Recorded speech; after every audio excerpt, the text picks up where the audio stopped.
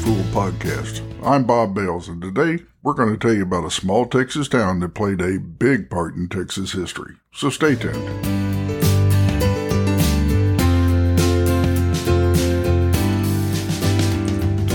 You know, a lot of people have heard about the Alamo, the famous site in Texas where in 1836 around 200 defenders withstood a 13-day siege of an estimated 4,000-man Mexican army under the command of General Santa Anna. And while everybody remembers the Alamo, few outside of Texas know about Goliad. Some might say that Goliad had as much or even more to do with the fight for Texas independence as did the Alamo. In 1749, the Spanish relocated a mission and Presidio to the northern frontier of its North American colonies. Located on the banks of the San Antonio River, the mission and Presidio were meant to attract settlers to the area.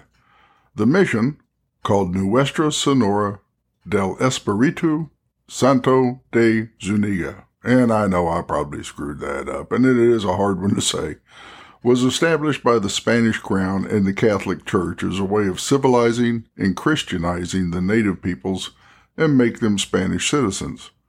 The native tribes agreed to move into the mission in exchange for food, shelter, and protection. The mission remained active until 1830, when declining native tribe populations, lack of money, and political turmoil in Mexico forced it to close. From 1849 to 1856, the city of Goliad leased the mission and the area around it, and it was used as a school. Over the years, some of the stones from the mission were used by residents of the city of Goliad for building, and the site fell into disarray. By 1931, the site came under control of the State of Texas Park System, and reconstruction began. Over several years, the site was brought back to the way it was in 1749. Some of the original structure is still in place and can be seen while touring the area. In 1977, the site was placed on the National Register of Historic Places. At the same time the mission was relocated, so was the Presidio La Bahia. Throughout the Spanish colonial period, the Presidio protected the nearby mission as well as the Texas coastline. The La Bahia played a major role as a fort and was the main military post between San Antonio and the Rio Grande. Originally, the Presidio had wooden buildings and grass huts, but they were replaced by stone buildings, quarters for the troops, and a stone wall surrounding the compound with rounded limestone bastions to mount cannon, had an arsenal, and the Presidio Chapel. In later years, the Presidio La Bahia would play an important part in Texas history. The Presidio was the site of several battles over the years, and Spanish, Mexican, militia units, and others occupied the fort at one time or another. Soon after Texas won independence, in 1836, the Presidio was abandoned.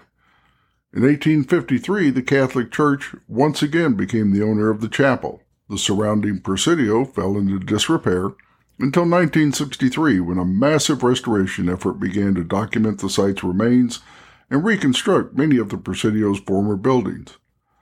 In 1967, the walls and many of the buildings along with the bastions have been returned to their 1836 appearance. The Presidio is both a state and national historic landmark, and today the Presidio La Bahia is open to visitors, and you can even spend the night in the guest quarters. About 7 miles east of Goliad, just off of Highway 59, lies the Fannin Battleground. During the War for Texas Independence, Colonel James Fannin arrived at the port town of Copano with 4 companies of the Georgia Battalion. Hearing of the plight of the defenders of the Alamo, Fannin responded for help and set out on the 90-mile journey to San Antonio with several hundred men, 4 cannon, spare muskets, and supplies. Fannin's relief effort broke down at the San Antonio River, and he, along with his men, occupied the Presidio La Bahia. Hearing of the Alamo defeat on the 6th of March, 1836, Fannin was ordered to take his men and retreat back toward the east, destroying anything they could along the way to slow down the Mexican army advance. On March 19, 1836, Fannin set out but only made it about 7 miles before being confronted by the Mexican cavalry.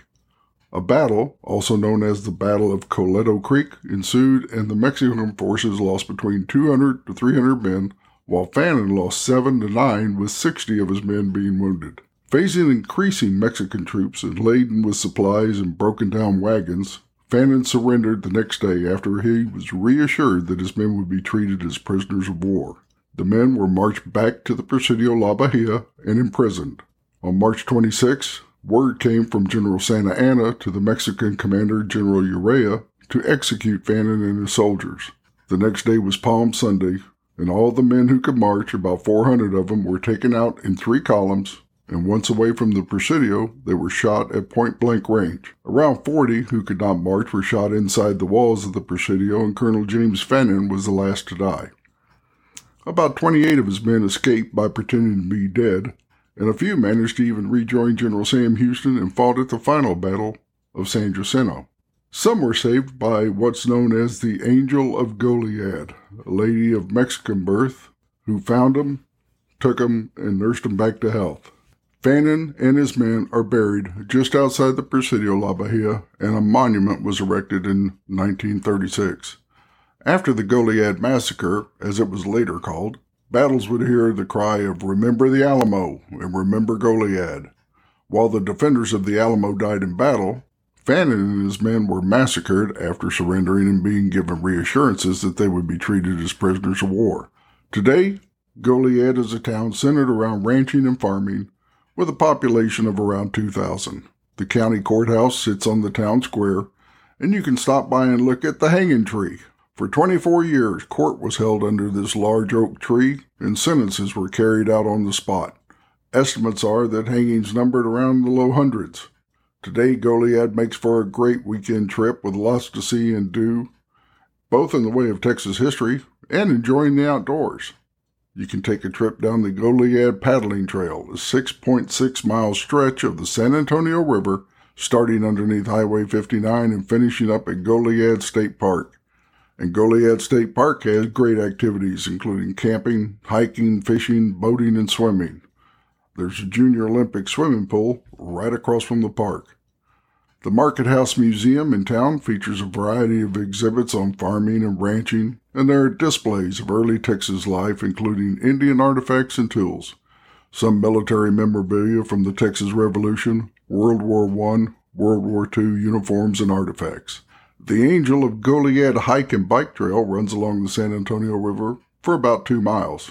Goliad Market Days is an open-air farmers market selling everything from furniture to arts and crafts, and is open the second Saturday of each month from 9 a.m. to 4 p.m. There's also some really good restaurants in town around and close to the town square. About 15 miles south of Goliad, on U.S. Highway 183, is the Southwind Vineyard and Winery.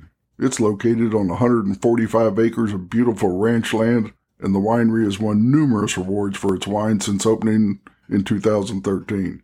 It's open Monday through Friday for tasting and tours. You won't get hung in Goliad today, but you can step back into history and learn about Spanish colonial Texas and Texas independence. Goliad, Texas is located at the intersection of Highway 59 and Highway 183, about 154 miles southwest of Houston and around 91 miles southeast of San Antonio, and it makes for a great weekend trip. I hope you enjoyed this episode of The Traveling Fool. Please hit the subscribe button, share the podcast, and I'll see you next time.